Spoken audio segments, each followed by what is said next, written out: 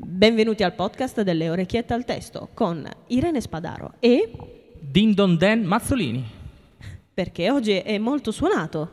Moltissimo, e questo pezzo tra l'altro mi ispira un sacco perché posso cappellare come mi pare proprio per il testo che abbiamo deciso di interpretare. Che l'errore non esiste.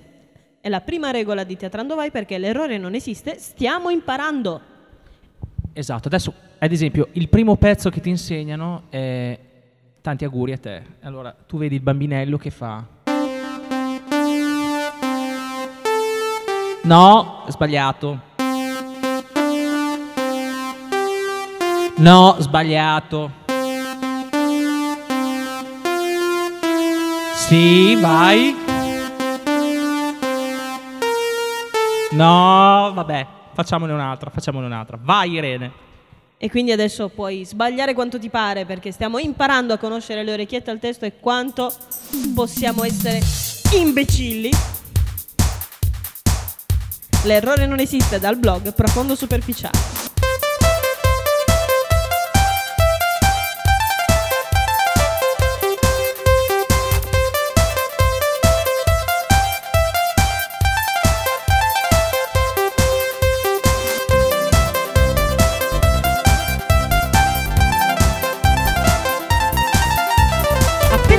La prima regola di Teatra'ndo Vai genera in quasi tutti gli interlocutori una espressione perplessa, epite o attonita.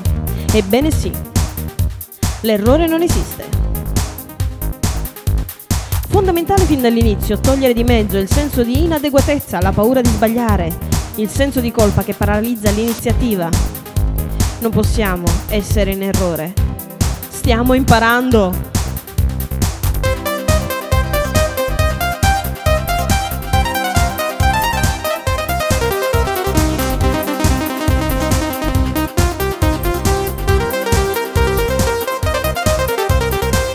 Quante volte nell'imparare a camminare siamo finiti per terra col sedere?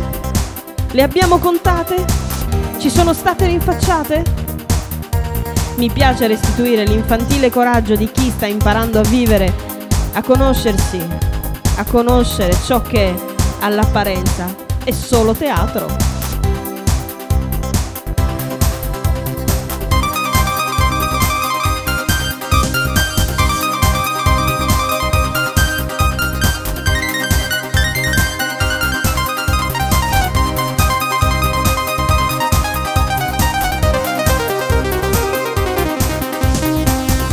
Durante l'anno rinfresco la prima regola.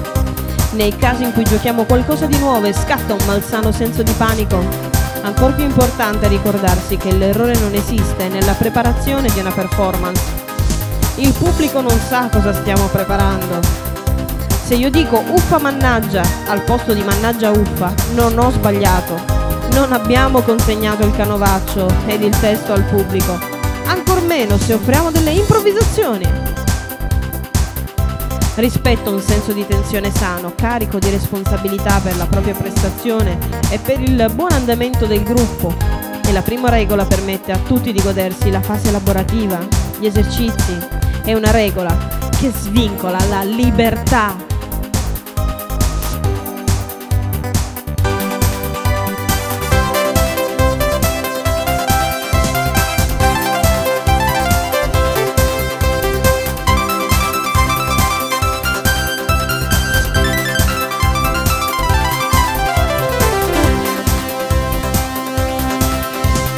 Accettare che l'errore non esiste e sostiene nel prendere le misure sulle proprie abilità, con la certezza che i compagni di gioco sono lì a prenderti se cadi. Una finestra nella quale vengono scostate le persiane e d'improvviso entra una luce fatta di genio ed allegria, anche nell'interpretare personaggi dal passato tormentato. Quando vedo materializzarsi negli allievi di tutte le età la coscienza che l'errore non esiste, nel momento in cui vengono delineate le linee guida di uno svolgimento di un gioco, si dissolve. La paura di sbagliare da maestra mi degusto quegli sguardi che concedono a se stessi di poter lasciare che l'estro giochi con le emozioni, vibri col corpo, catturi il tempo e svanisca il senso di oppressione.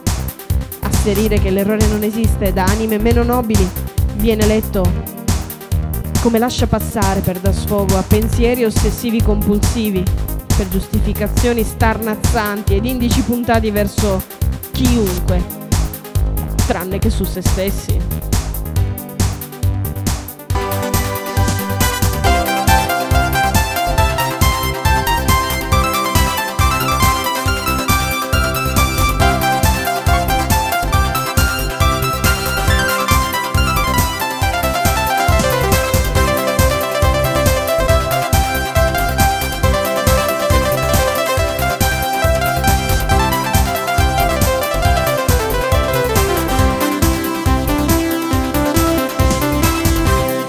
L'errore non esiste, è un trampolino verso il gioco di squadra, non delle scarpe chiodate con cui pestare gli altri. Io non commetto errore, non vuol dire che gli altri sbagliano nei miei confronti. Scagionare la mancanza di ascolto e di accoglienza, asserendo di non aver sbagliato, è come usare un periscopio per fare lap dance. Magari ha la sua stessa forma del palo, ma viene del tutto sprecato. Se usato nella maniera per cui è stato costruito, si riesce a vedere più in là del cunicolo scavato per paura di mettersi in gioco. L'errore non esiste, può essere utilizzato in tutte le relazioni umane. Una forza liberante che fa crescere la coscienza, che si impari a ridere di te stesso. Hai materiale per goderti tutta la vita nel pieno rispetto del tuo vissuto e delle emozioni degli altri con cui condividi questo piccolo pezzetto di mondo.